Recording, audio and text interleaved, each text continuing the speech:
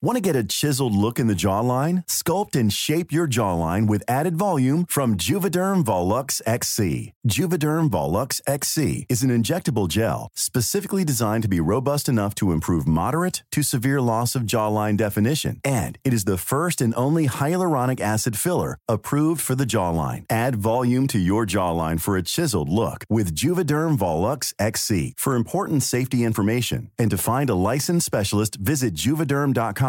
That's JUVEDERM.com. Not for people with severe allergic reactions, allergies to lidocaine, or the proteins used in Juvederm. Common side effects include injection site redness, swelling, pain, tenderness, firmness, lumps, bumps, bruising, discoloration, or itching. There's a risk of unintentional injection into a blood vessel, which can cause vision abnormalities, blindness, stroke, temporary scabs, or scarring. Talk to a licensed specialist to find out if it's right for you. Visit Juvederm.com. That's JUVEDERM.com. When you're ready to pop the question, the last thing you want to do is second-guess the ring. At BlueNile.com, you can design a one-of-a-kind ring with the ease and convenience of shopping online. Choose your diamond and setting. When you find the one, you'll get it delivered right to your door. Go to BlueNile.com and use promo code LISTEN to get $50 off your purchase of $500 or more. That's code LISTEN at BlueNile.com for $50 off your purchase.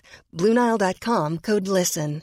I'm Sandra, and I'm just the professional your small business was looking for. But you didn't hire me because you didn't use LinkedIn Jobs. LinkedIn has professionals you can't find anywhere else, including those who aren't actively looking for a new job, but might be open to the perfect role, like me. In a given month, over 70% of LinkedIn users don't visit other leading job sites. So if you're not looking on LinkedIn, you'll miss out on great candidates like Sandra. Start hiring professionals like a professional. Post your free job on linkedin.com/people today. I'm Nikki Druce. And I'm Cheryl Hall. And this is Killers, Cults and Queens, the podcast where we're going to learn all about the scariest, spookiest, and damn right weirdest corners of the world. In this episode, we're looking at one of the most prolific serial killers in American history. It's time to explore the many crimes of H.H. Holmes and his horrific murder castle.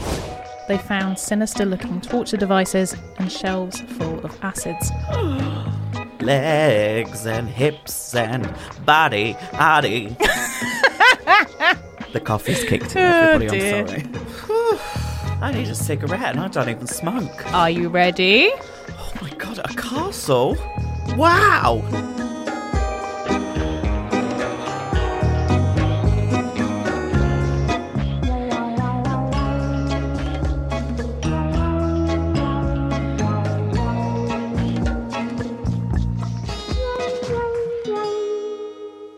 Welcome to Killers, Cults and Queens, the show where we take you on a journey into the darkest corners of the world. Today we're taking it all the way back to the 1800s to learn about probably the most well-known serial killer in American history, H.H. Holmes. But firstly, how you doing, Arshez?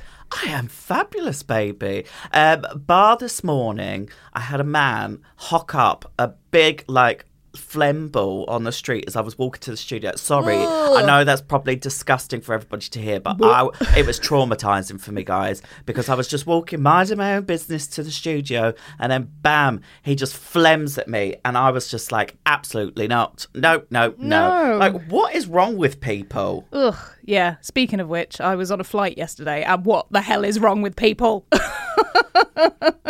I mean, this could be our sub-podcast. It could be, what the hell is wrong with people? I know. Well, tell me, what happened? What went down? Are we yelling timber? Well, there was children on my flight, 2 of them. And, as we know, I'm not the greatest fan of wee babbies. It's all right if they're well behaved. But these 2 were not. And I, for 2.5 hours, had to deal with the game of peekaboo from a child I didn't want to talk to. Just the whole time. And the parents were not doing anything. And I ignored him and we're talking arms through the seats. We're talking touching my knees. Talking climbing through the side of the chair. Running up and down the aisle. It was not a nice, relaxing flight, which was what I was... I'm not an easy flyer.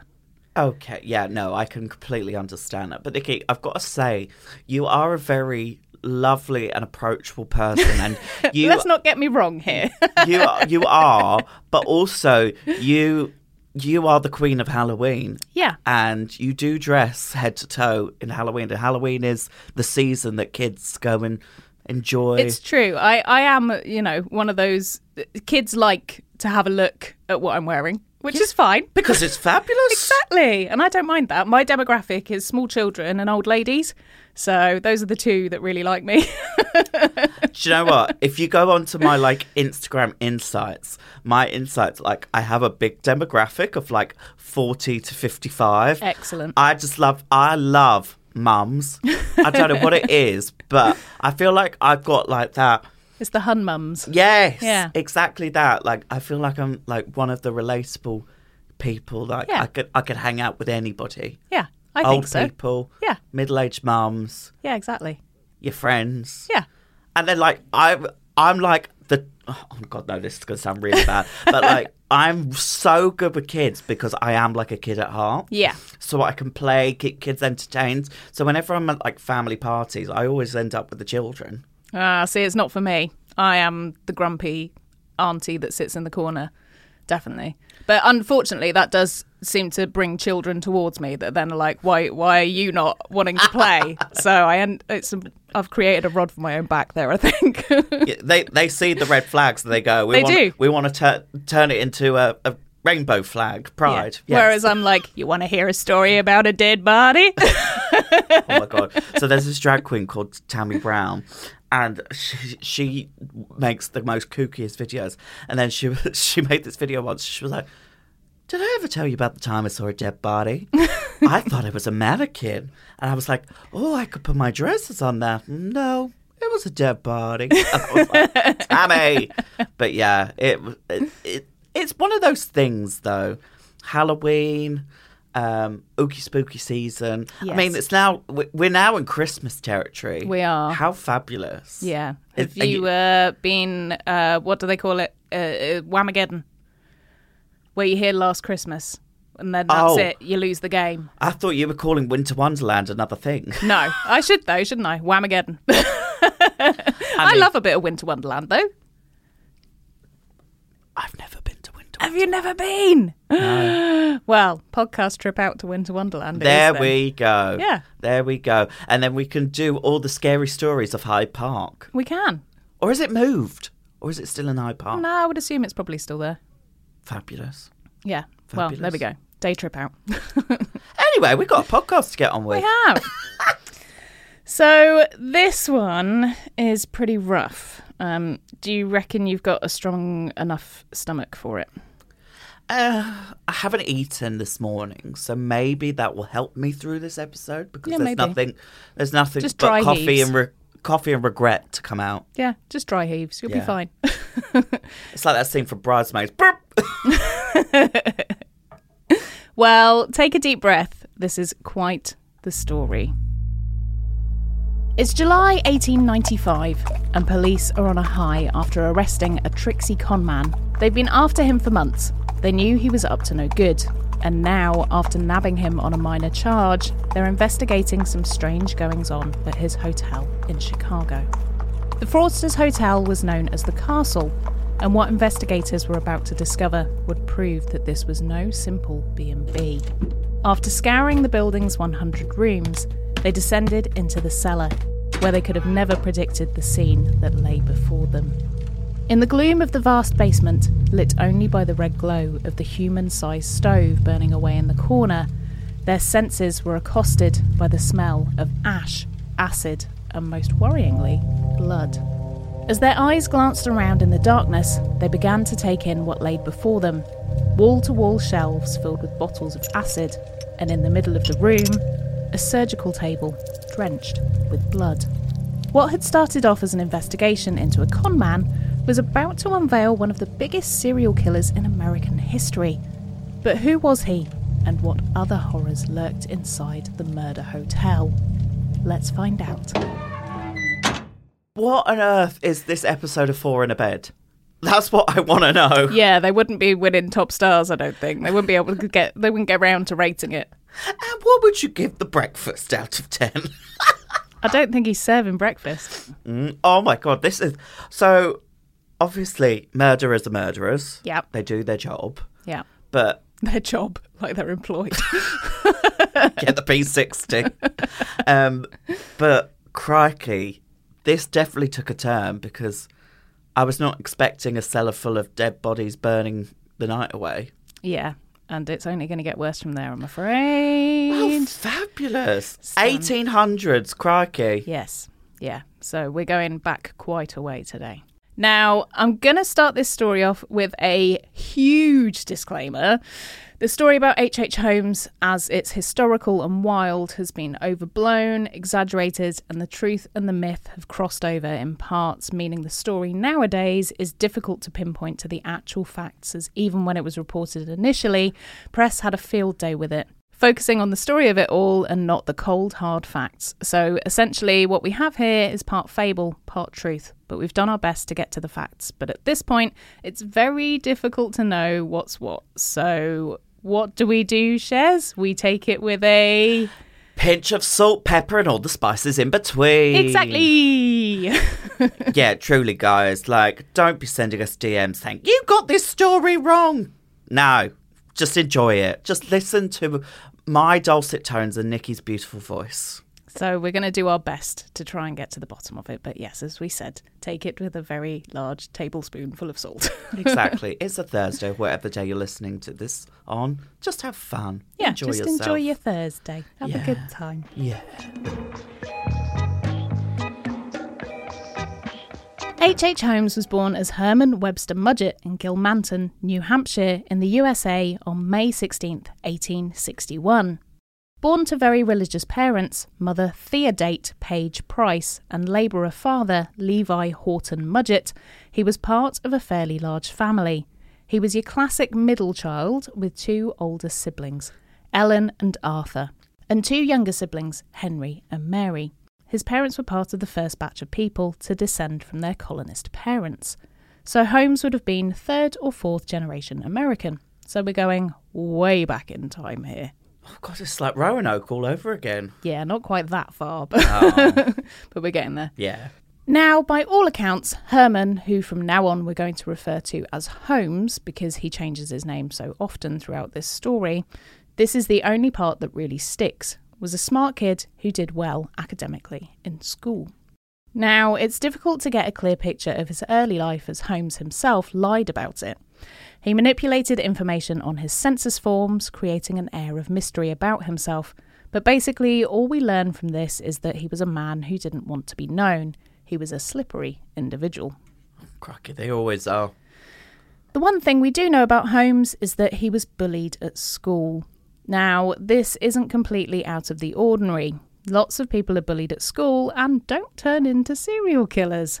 But unfortunately, Holmes had something in his brain that switched when he encountered his tormentors.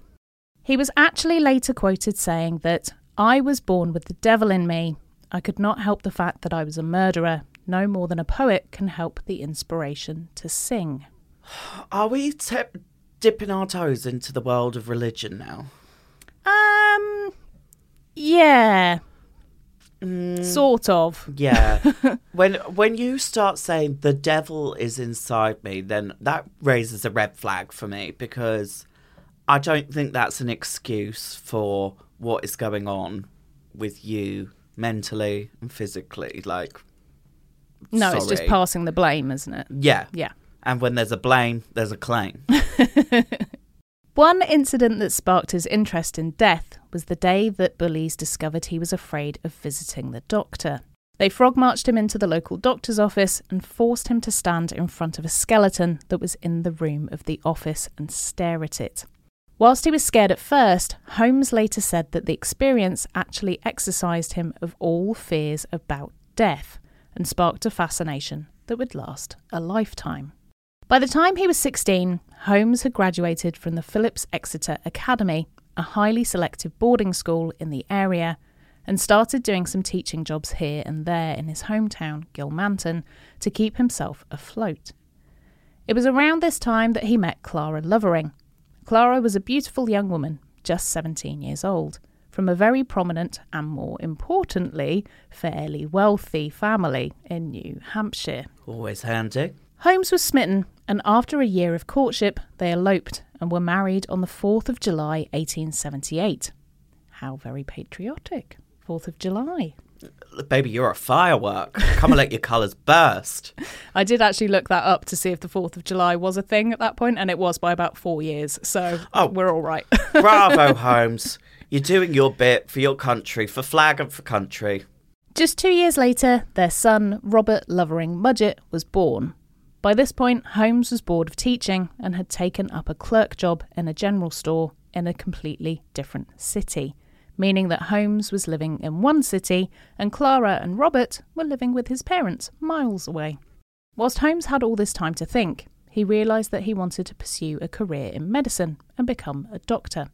And obligingly, Clara agreed to support him through medical school, she clearly has a lot of money. Yeah, because I know how expensive medical school is, and pretty much back in the day, I'm sure it was still that expensive. Yeah, I would have thought so. Do you know what I love? He's done a Dua Lipa full 180. Yep. From being scared to now suddenly. So really, we should be thanking the bullies for getting him out of his phobia. But it's not going to end well, so I'm trying to shine some light on this case. Yeah. Look, if anybody's got to be good cop, it's got to be me, hasn't it? But he is a nasty murderer. I'm sorry to break it to you. I know, but at this stage of his life, I'm not sure he is. Yeah. No, we're going to get there very, very quickly, though. Christ. What for bloody Ferrari are we driving in? 0 to 60. Exactly. He enrolled at the University of Vermont's medicine programme in Burlington, again away from his wife and baby son, and would travel to spend time with them fairly often. Although it was around this point that rumours started swirling that Holmes was violent and abusive towards poor Clara. Okay, yeah, I take all of that back I just said. Yeah. Now, Holmes was pretty particular, and for some reason he decided that the University of Vermont's programme just wasn't challenging enough for him. So after a year, he dropped out to join the University of Michigan. They had a programme that was right up his street, the study of medicine, specialising in dissection. Oh no. It's whilst Holmes was in Michigan that he started to develop some strange pastimes. He was always a bit of a rogue, but now he was really starting to push the boundaries. Whilst enrolled, he worked in the anatomy lab with Professor William James Herdman, and together they would go out at night and rob local graves so they could sell the cadavers. No. Sorry, I don't like that. No. I told you we were going to get there very, very quickly. I just want people to be nice, but then I guess I'm on the wrong podcast for that. Yeah, sorry about that. Robbing graves. I don't like that term. I really don't like it. Yeah. Unfortunately, it was very, not popular. Popular's not the right word. It's not like everybody was going out and robbing graves and having a good time. It was something that was sort of necessary, kind of, back in the day, because they needed to practice medicine and they didn't have consenting bodies to do that on like we do nowadays. Very true, very true. I do understand why, from a scientific perspective, you would dig up graves. Like, obviously, it's not the nicest thing to do, but if you got to do what you got to do to look at some bodies. Yes. Legs and hips and body. The coffee's kicked in, everybody. Dear. I'm sorry. Off she goes. Beautiful 180. Anyway, H.H. Holmes. And his trickery didn't stop there. He wasn't just selling the cadavers for a quick buck. He was in it for the long game, mutilating the dead bodies and then using them to claim on life insurance policies he'd taken out on fake people, but producing a real body, saying that the person had died in an accident. He went all out with this as well. He burned bodies, broke bones, and generally made the whole thing as believable but as gruesome as possible. Luckily for Clara, she was living back in New Hampshire with little Robert, and at this point had very little to do with her husband Holmes. And this is really sweet. Without any financial support from her husband, she learned dressmaking and then set up a successful shop. Bless her. As she wasn't really bothered about Holmes by this point, she was happy for him to drift, and she didn't ask him to file for divorce. Of course, she couldn't do that anyway, because she was a woman. Yeah. And he couldn't do that back then. I mean, she had the power card. She was in a good financial position. She had skills and tool sets to provide for herself and her child. And realistically, some people are very good independent, that they don't need the support of another. And power to you, girl, because I think everybody needs to realise that independency and belief in yourself is always inside of you. You just need to ignite the flame and really remind yourself that you can do it. Yeah, and I think at this point as well, she obviously did come from a fairly well-off family, so she probably had a little bit of an advantage from that side, but she was learning to do stuff for herself, and she was going to go out and be independent, because I think she'd realised she was going to be made a single mother, and that was what was going to happen, so she had to provide for her baby. I wish I knew how to make a dress. We can teach you. And please, I'm still triggered from 2 episodes of Drag Race. But back to Holmes. He graduated from the University of Michigan in 1884 after passing his exams with flying colours. Completely forgetting about his young family, Holmes spent the next few years travelling from place to place, leaving a trail of sinister destruction wherever he went. First, he moved to Moore's Forks in New York, where he got a job as a doctor at a pharmacy. Not long after he arrived, though, Holmes was seen around town with a young boy. But this young boy soon disappeared. Oh, no. When Holmes was questioned on the matter, he claimed that the little boy had gone home to Massachusetts, and then he suspiciously packed his bags and immediately left town. So it begins. Yeah, you don't just suddenly, I'm out of here, if you're not guilty of something. No. It's a big red flag, I think. Things start getting a little hazy around this point, as I'm sure he was laying low for a bit, but he then pops back up again in Philadelphia in Pennsylvania, where he got a job at Norristown Hospital. But that didn't last, and he mysteriously quit just a few days later. Days? Just days. I reckon what he did was he was scouting around for cadavers or if he could steal dead bodies, and that didn't happen, so I think he must have peaced out after he realised he couldn't.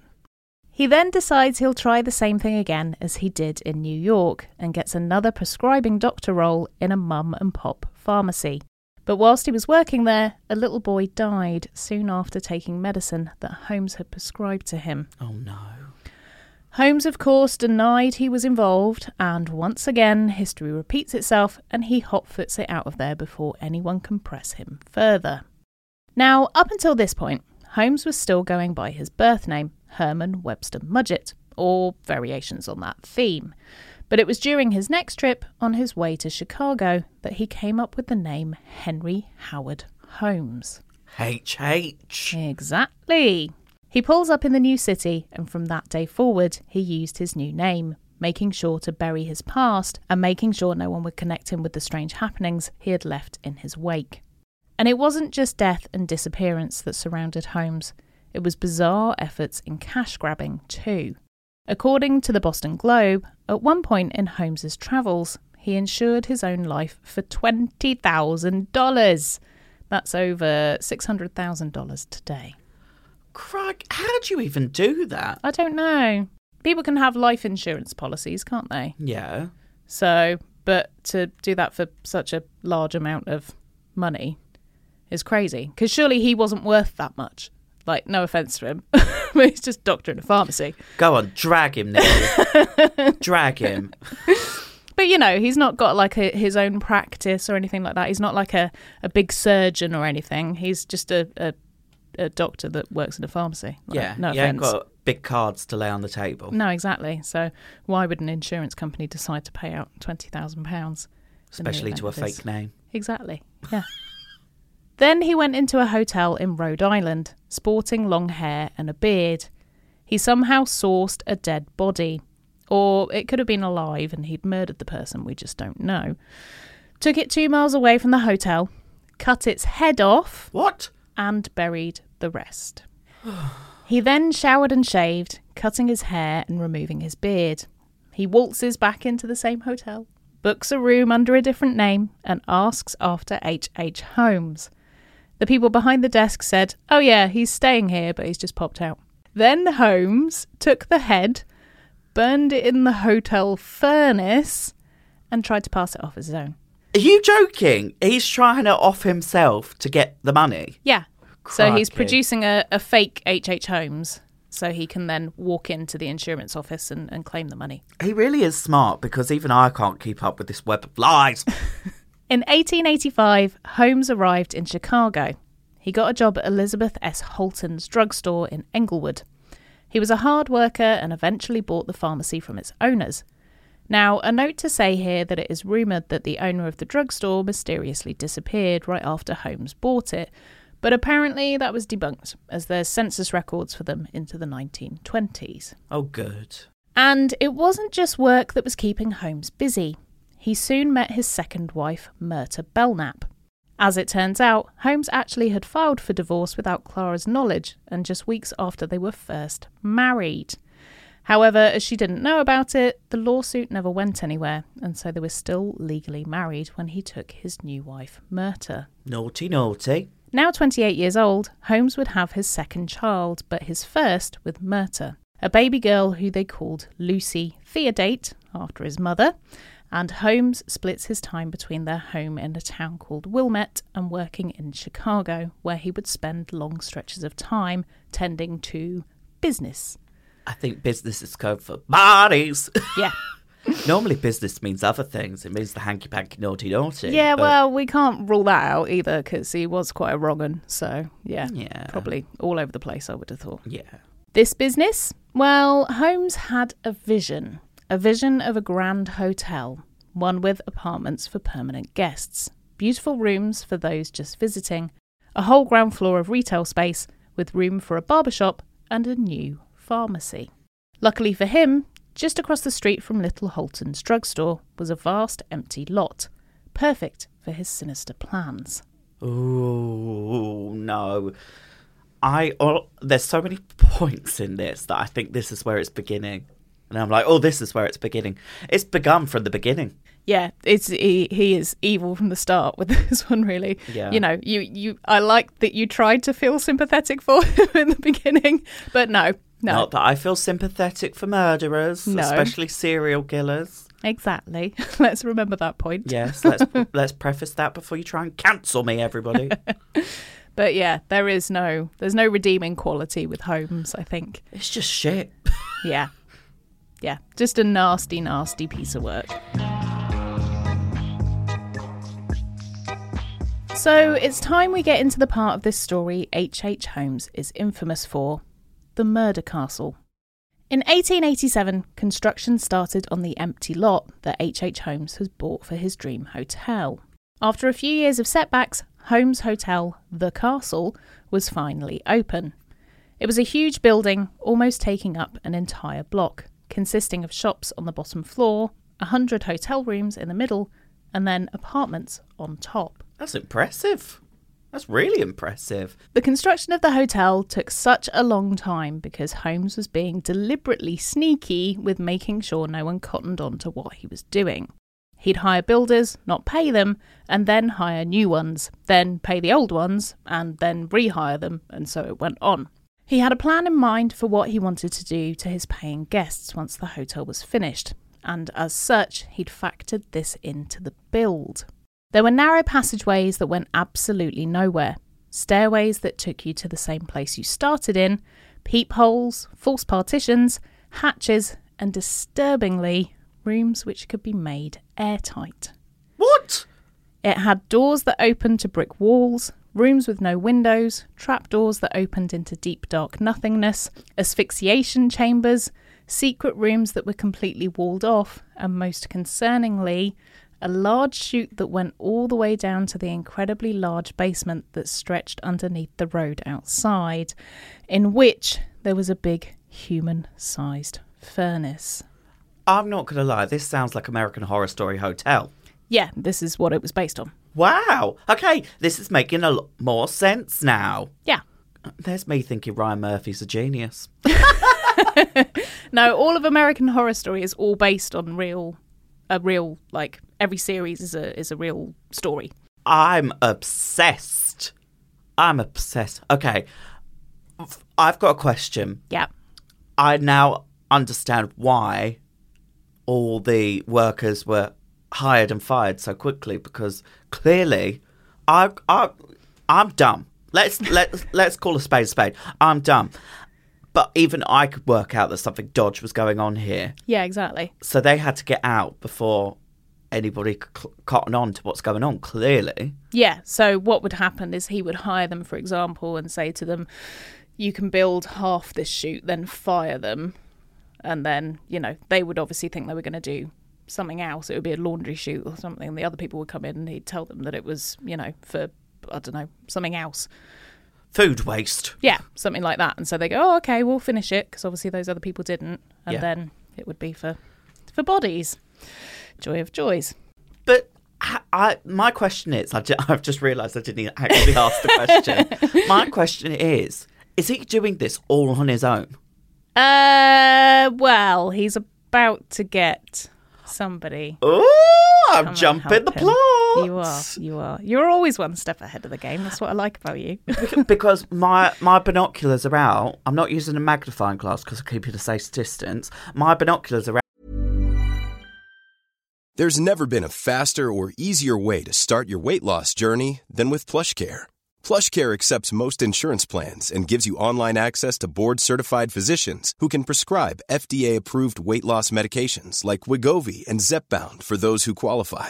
Take charge of your health and speak with a board-certified physician about a weight loss plan that's right for you. Get started today at plushcare.com/weight loss. That's plushcare.com/weight loss. plushcare.com/weight loss. If you thought the only way to get a more defined jawline with natural-looking results was through surgery, think again. Juvederm Volux XC is a non-surgical injectable gel filler that improves moderate to severe loss of jawline definition and can help you achieve natural-looking results with little downtime. Even better, this improved definition lasts up to 1 year with optimal treatment. No maintenance required. Improve jawline definition for a smooth, sculpted look with Juvederm Volux XC. For important safety information and to find a licensed specialist, visit Juvederm.com. That's JUVEDERM.com. Not for people with severe allergic reactions, allergies to lidocaine, or the proteins used in Juvederm. Common side effects include injection site redness, swelling, pain, tenderness, firmness, lumps, bumps, bruising, discoloration, or itching. There's a risk of unintentional injection into a blood vessel, which can cause vision abnormalities, blindness, stroke, temporary scabs, or scarring. Talk to a licensed specialist to find out if it's right for you. Out and I can see into the future. Yeah. And I'm always like, I'm one step ahead because I never like to be like jump scared. Yeah. Detective Cheryl is on the case. Hey, got to do what got to do. There was even an elaborate alarm system that would alert Holmes if someone had opened specific doors or stepped on a particular step. And creepily, several of the airtight rooms were lined with gas pipes with the switch to control this gas in another room, meaning Holmes could kill an unsuspecting victim without having to be anywhere near them. One of Holmes's first victims was his mistress, a lady called Julia Smythe.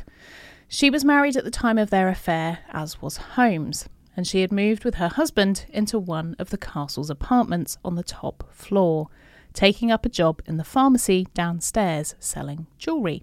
It wasn't long until Holmes worked his charm and seduced her, but once her husband found out, he left town, leaving Julia and her daughter Pearl to live in the castle alone with Holmes, which I'm sure you can expect didn't turn out well for the both of them. No. Both Julia and Pearl were reported missing on Christmas Eve in 1891. Holmes had murdered them both. Now, we don't know quite how or why this happened, but when later questioned about where Julia and Pearl were, he said Julia died during an abortion. We don't know if Holmes tried to do this himself and botched it, or if this was just a cover-up story. However, we do know that Pearl's skeleton was later found in the cellar of the hotel, and it's believed he'd poisoned her and told people that she'd been sent to live with a friend of Julia's. A year later, in December 1892, Emmeline Segrandy was reported missing. Emmeline had been working in the castle since May of that year, and just before Christmas had disappeared without a trace. Then Emily Van Tassel, another girl that worked in the building, vanished. Still working on his scams in his free time, when he wasn't murdering people, Holmes became buddies with a guy called Benjamin Pitezel. Buddies is actually probably too generous of a term to give here. Old Ben was charmed by Holmes, like so many others that had been exploited by him, and was totally under his spell. He did anything that Holmes asked of him and ended up being his right-hand man in a lot of scams. Double blood on the hands. See, I told you, you were already there. You knew it was coming. Yeah, because this is a big task to take on. Yeah, it's a giant operation. And I can barely manage myself, let alone a 100-room hotel with shops, apartments, and murders. One of those scams involved swindling an actress called Minnie Williams out of her home in Texas. Minnie had travelled to Chicago looking for work, and unfortunately for her, ran straight into the sinister grip of Holmes whilst in an unemployment queue. Oh no. He offered her a job as a stenographer at the castle, basically a transcriber or a typist. Thank you, because I was literally like, so no, I'm giving it up. I had to look it up as well. Oh, great. And whilst she was there, he worked his charm and somehow persuaded her to transfer the deeds to her property she owned in Fort Worth, Texas, with her sister, to a man called Alexander Bond, who was yet another alias of Holmes. He must keep a little black book. You would have to keep a little book, wouldn't you? To remember who you told who you were. In 1886, I was Matthew McConaughey. All right. So in April 1893, Minnie obliged and gave the property to this Mr. Bond. James Bond. Mr. Bond. And it seemed that the arrangement wasn't just financial. The next month, Holmes and Minnie turned up as husband and wife. We don't actually think they were married though, but it seemed like they were, and I think they were probably just pretending so they could get this flat.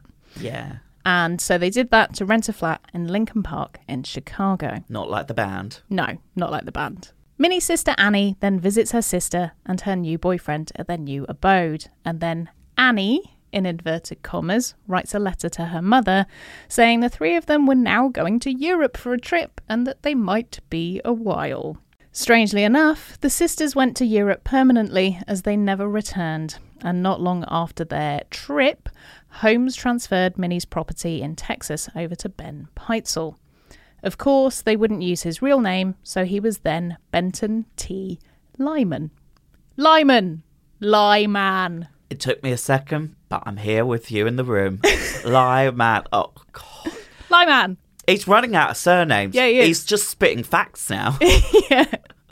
You'd think that you would think of something a little bit more, I could have called him... Smith. If you rearrange it comes up as Manley. Benton T. Manley. Oh, hey. Even better than Lyman, though, I think. Or Benton Lee Murderara. When he wasn't scamming property or conning people, Holmes kept himself busy back at his murder hotel, creating a string of missing people. Dr. Rustler, who worked in the castle, disappeared in 1892. Another stenographer for Holmes, Miss Kitty Kelly, went missing in that same year. That's a drag name in itself, Kitty Kelly. It is, isn't it? Welcome to the stage. Kitty Kelly. John G. David vanished in 1893 after visiting the nearby World's Fair in Chicago. And the long list of victims goes on. Henry Walker, who also worked for Holmes, disappeared in 1883. Milford Cole vanished in 1894 after receiving a telegram from Holmes to come and work for him in Chicago. And Lucy Burbank disappeared in 1895. Her bank book was later found in Holmes's hotel. If there's one thing we know for sure, it's that if you entered Holmes's murder castle, you could check out any time you liked, but you could never leave. Unfortunately for Holmes, but not his victims, the days of the murder castle were numbered. In early 1894, Holmes' precious hotel was ravaged by fire, destroying a large portion of the third floor. In typical Holmes fashion, he'd insured the building with 4 different insurers and filed for his payouts, but the companies weren't having it and denied his claims. So they're clocking on now. They are.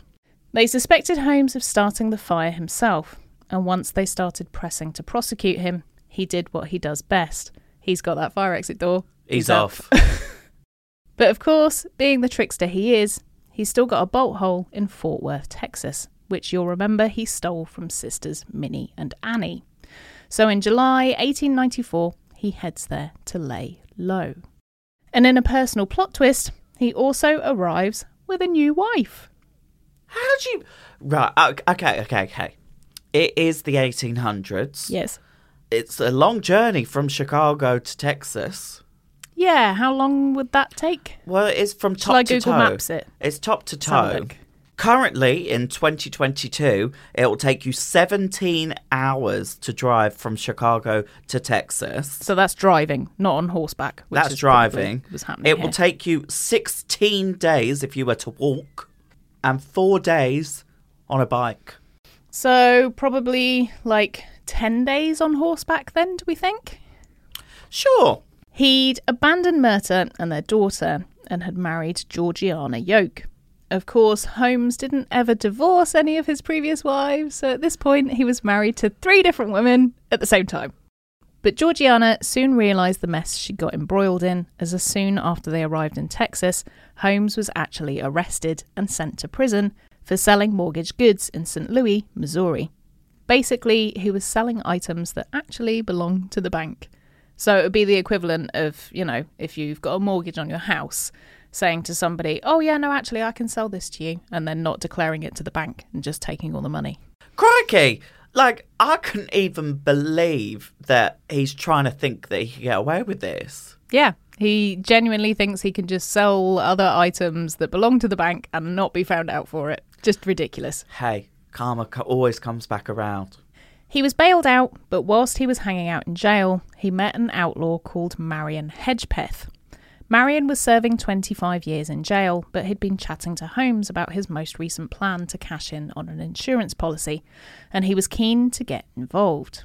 And just as a side note, Marion was known as the Handsome Bandit. If you Google him, you'll see why. It's a very handsome man. I can't Very, wait to very see this on the handsome Instagram. Very handsome man. Holmes had conducted a plan to yet again take out a policy on himself and then fake his own death. He made a deal with Marion to give him a $500 commission if he gave him the contact details of a dodgy lawyer that he could trust. Marion introduced him to a young, freshly qualified but decidedly shifty attorney in St. Louis called Jephthah Howe. Jephthah was like, OMG, this plan is amazing, I'm in. But unfortunately for the shit Ocean's 11 style team, the insurance company wasn't having any of it. You needed the Ocean 8. You needed the women. Yeah, that's what it should have been. It would have been great then. Who ran the world? Girls. Exactly. So Holmes pivoted and set his sights on a new target. And unfortunately, he was about to look closer to home and to his right-hand man, Benjamin Pitezel. Holmes had got the gang together and convinced Ben to fake his own death, so that Ben's wife, Carrie, could collect the insurance payout of $10,000, about $300,000 in today's money. Oh, that's a house. Yeah, not too bad. The 4 of them would share the money and they'd all skip off into the sunset. They spent a while working on the plan and in the end decided that it would be done back in Philadelphia. They then dream up an elaborate death for a fictional man named Ben Perry. They give him a whole backstory, and Pitezel dreamt up that this guy was an inventor, and so the story was he was working on a crazy experiment which went wrong, exploded, and then killed him. Excellent. Yeah, sure. It's all going to work out fine. Yeah. You know, it's that whole age-old thing of the more strange the story, the more believable it will be. Yes. And then the aliens came and got you, and then you were there, and you, and Annie M, you were there too. And carried him away with his ruby slippers. Yes, exactly. All Holmes had to do now was get a dead body from somewhere. However, that all seemed too much like hard work, so instead he soaked a rag in chloroform, which he then used to knock Pitezel out, and then he set fire to him. Absolutely ruthless. Nah, don't like that. But it gets worse. Oh, for goodness sake. The chloroform allegedly didn't completely knock Ben out, and so when Holmes set fire to him, he may have still been awake. No. Just no. No. Yeah. With a body to produce to the life insurance people, they paid out, and Holmes was quids in. However, not content with this, he then went to Peitzel's wife, told her Ben had had to go to London to lay low whilst they sorted the insurance claim so they didn't get rumbled. Carrie accepted this yarn, but there was still a matter of business to attend to. The body in the morgue needed to be identified by a family member. As it so happened, Carrie was unwell that day, along with the 2 of her 5 children. So she sent her daughter Alice, who was just 14, to go and identify the body on her behalf. Now, that's a one-way ticket to traumatising a teenage child. Yeah. Now, obviously, she doesn't think that it's actually the father that's in there. She thinks it's a decoy body. So Carrie is in on this. So she thinks it's a decoy body. So she doesn't think it's actually him. But at what point are they going to figure out that it's actually him? Well, it worked out in Holmes' favour, as Carrie would have more than likely worked out it was her husband and not a random cadaver. And perhaps Holmes may have just had something to do with her mysterious illness. Holmes suggested to Carrie that he should look after the 3 fit and healthy children, Howard, Nellie and Alice, whilst Carrie and the other 2 kids recovered. And she let him have them. She must be very, very trusting in this whole situation. I have a sneaking suspicion that he might have possibly given her a little bit of poison or something and then decided he was going to exact this elaborate ruse and take the kids away. Oh, bless her, because obviously she's not in sound mind. No. And state. Exactly. And, as far as she's concerned, her husband has just jetted off to London. Well, not jetted, because you weren't going on a plane then. But, yeah, has now made his way to London, so she's on her own for however long. Because as we know from our Roanoke episode, it can take quite a while to travel across. 3 months, 4 days, and 13 hours. Is that the exact number? No, I just made that up. Okay. I was going to be well impressed then. You should have said yes. I think it was 3 months, though, so I'm going to give myself credit there. Yeah, I think you should. No pat on the back for me. Like an awful true version of a series of unfortunate events, Holmes and the 3 Peitzel children went on a long road trip, travelling through the USA up to Canada together. Holmes told the children's mother, Carrie, to join them once she was better, but it seemed he had no intention of reuniting the family and led her on a wild goose chase.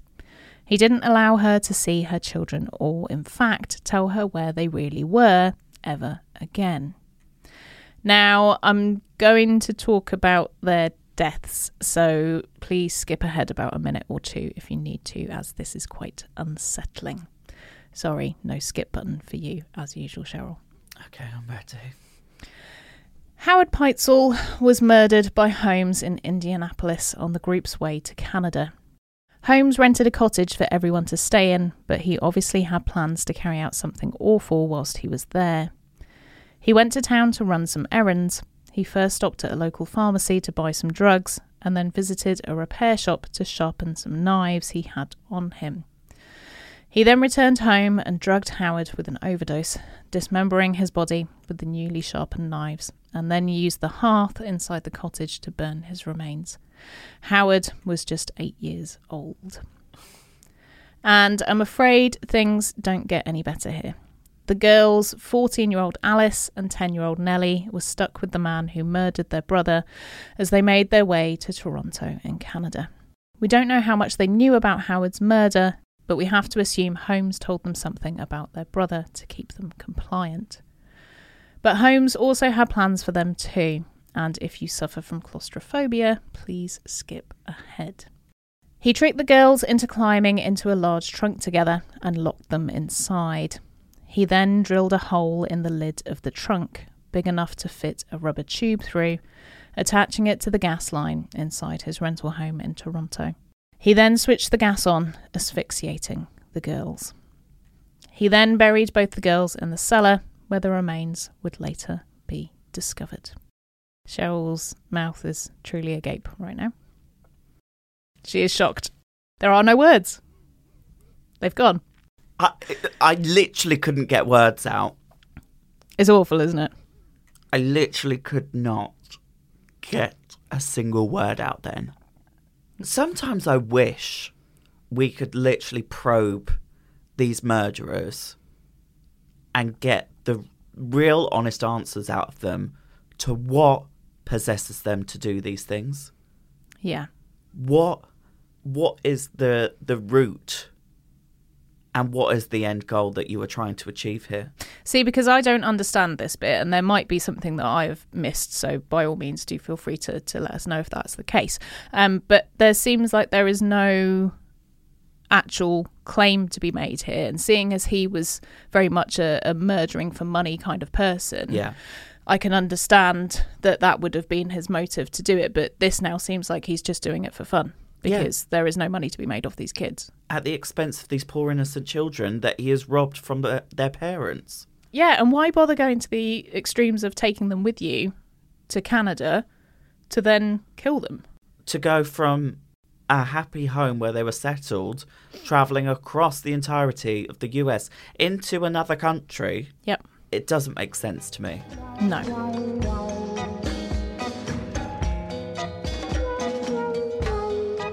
H.H. Holmes had spent months on a horrible killing spree, killing innocent children and even his best friend Benjamin, all because he wanted to be rich and to satisfy his disgusting urges. But his days were numbered, and he was about to be brought to justice by an unlikely character. A horse. What? Hey, I'm sure that horse has seen a lot of things. We need some what they called coconut shells. Yeah. Oh no, that was terrible. I'm so sorry. Remember Marion Hedgepeth, the outlaw that Holmes had promised to pay $500 to for recommending him to his dodgy lawyer friend Jephthah Howe? Well, Holmes, true to form, didn't settle his debts with the handsome bandit. And Marion was mad. He started talking to the police, feeding them information about Holmes's plot in the hopes that he may get let out early from jail for being an informer. Unfortunately, the authorities didn't really have enough information to arrest Holmes, though. They knew he'd been up to no good. After all, he'd racked up over 50 lawsuits against him over the years. But they didn't have any concrete evidence. That was until they found an outstanding arrest warrant for stealing a horse in Texas. Ha! Ha! Ha! Finally. He was tracked down to Boston in November 1894, and on the 17th he was arrested and charged with the murder of Ben Peitzel. Carrie had finally got the man that murdered her husband and 3 of her children. Good. At first, they only had him down for fraud, but in July the following year, thanks to private detectives hired by Carrie, yeah, go on, Carrie. Go on, gal. Yeah, get 'em.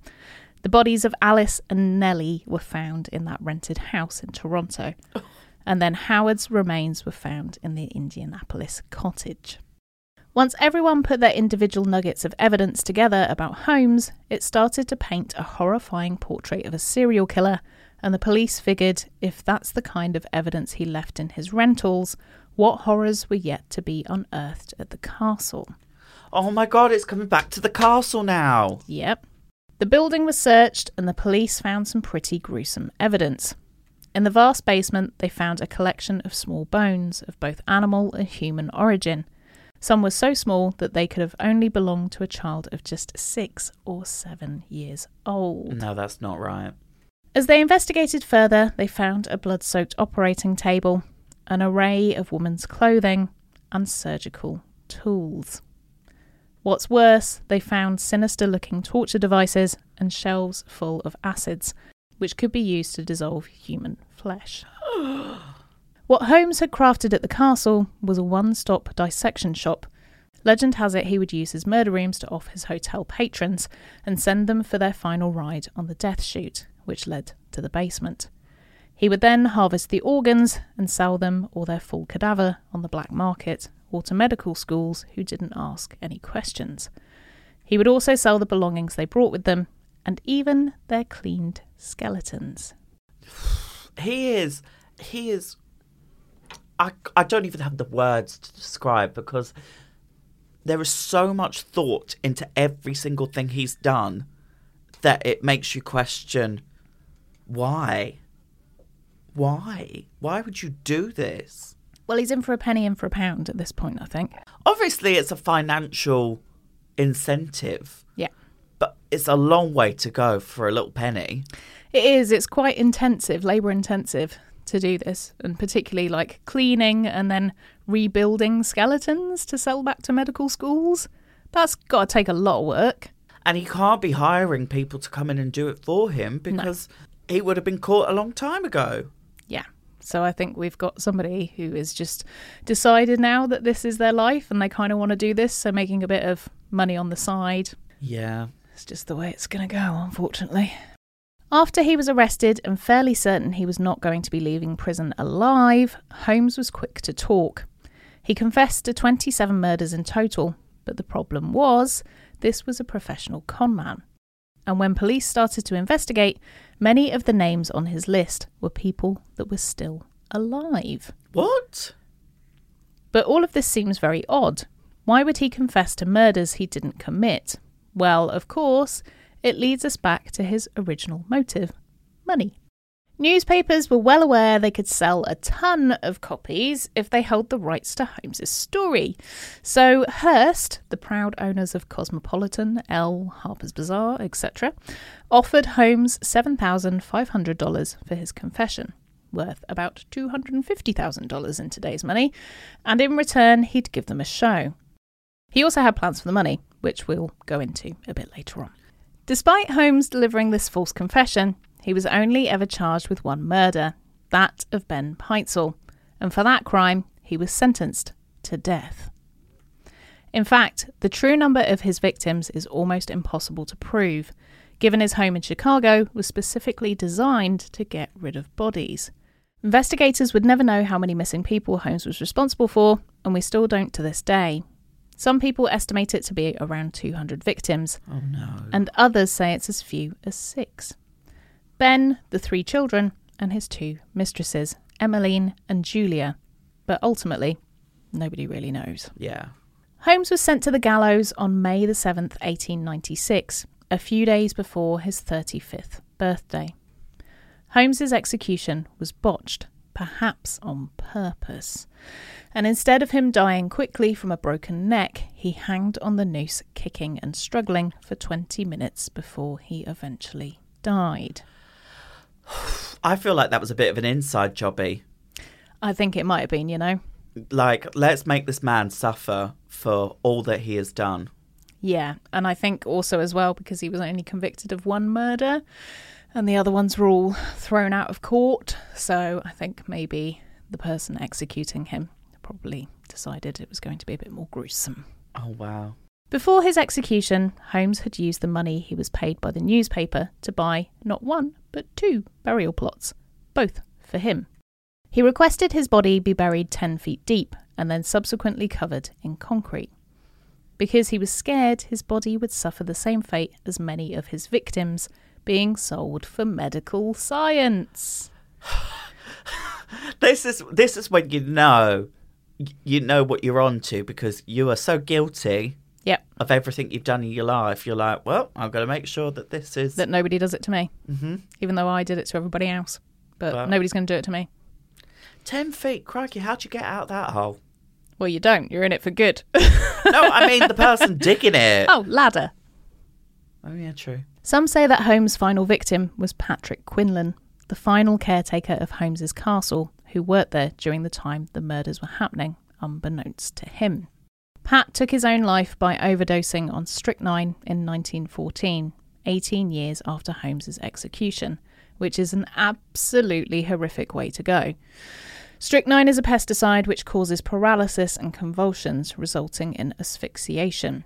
He was found in his bedroom, along with an ominous note which just read, "I couldn't sleep." It's horrible. Now, as somebody that suffers from insomnia and not being able to sleep, that has knocked me, because I'm like, oh my God, no, I couldn't think of anything worse. Yeah, and also to pick strychnine as well.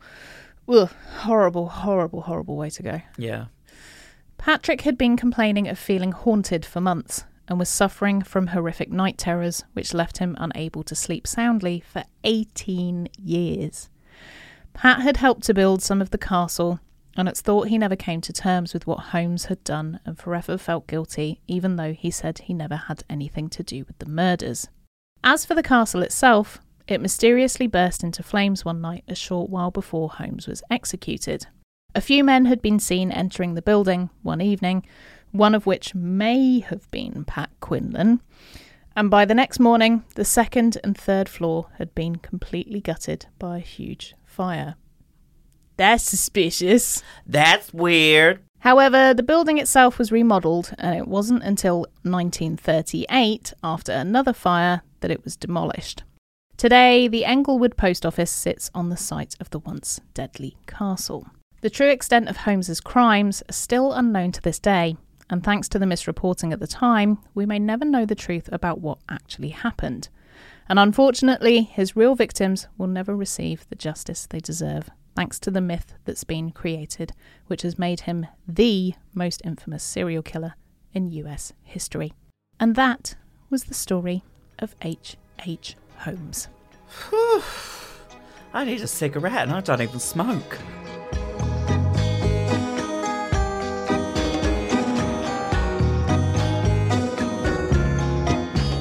So we just have to say the knowledge out there on this topic is vast and much more than we can fit in one episode. So please check out our sources if you want to find out more. Yes, and if you've been infected by any of the topics in this episode, then please check the description below for all the helpful resources at your fingertips. Next time on Killers, Cults and Queens. We're getting super freak, we're getting freaky. Meow. We're diving into the world of the infamous sex cult, NXIVM. Chains and whips excite me.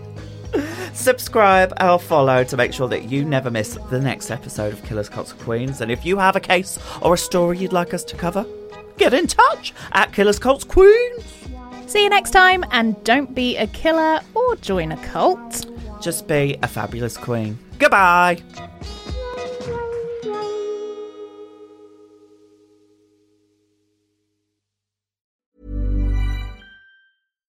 Hi, I'm Daniel, founder of Pretty Litter. Cats and cat owners deserve better than any old-fashioned litter. That's why I teamed up with scientists and veterinarians to create Pretty Litter. Its innovative crystal formula has superior odor control and weighs up to 80% less than clay litter. Pretty Litter even monitors health by changing colors to help detect early signs of potential illness. It's the world's smartest kitty litter.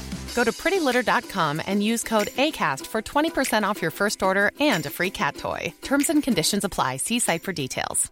Planning for your next trip?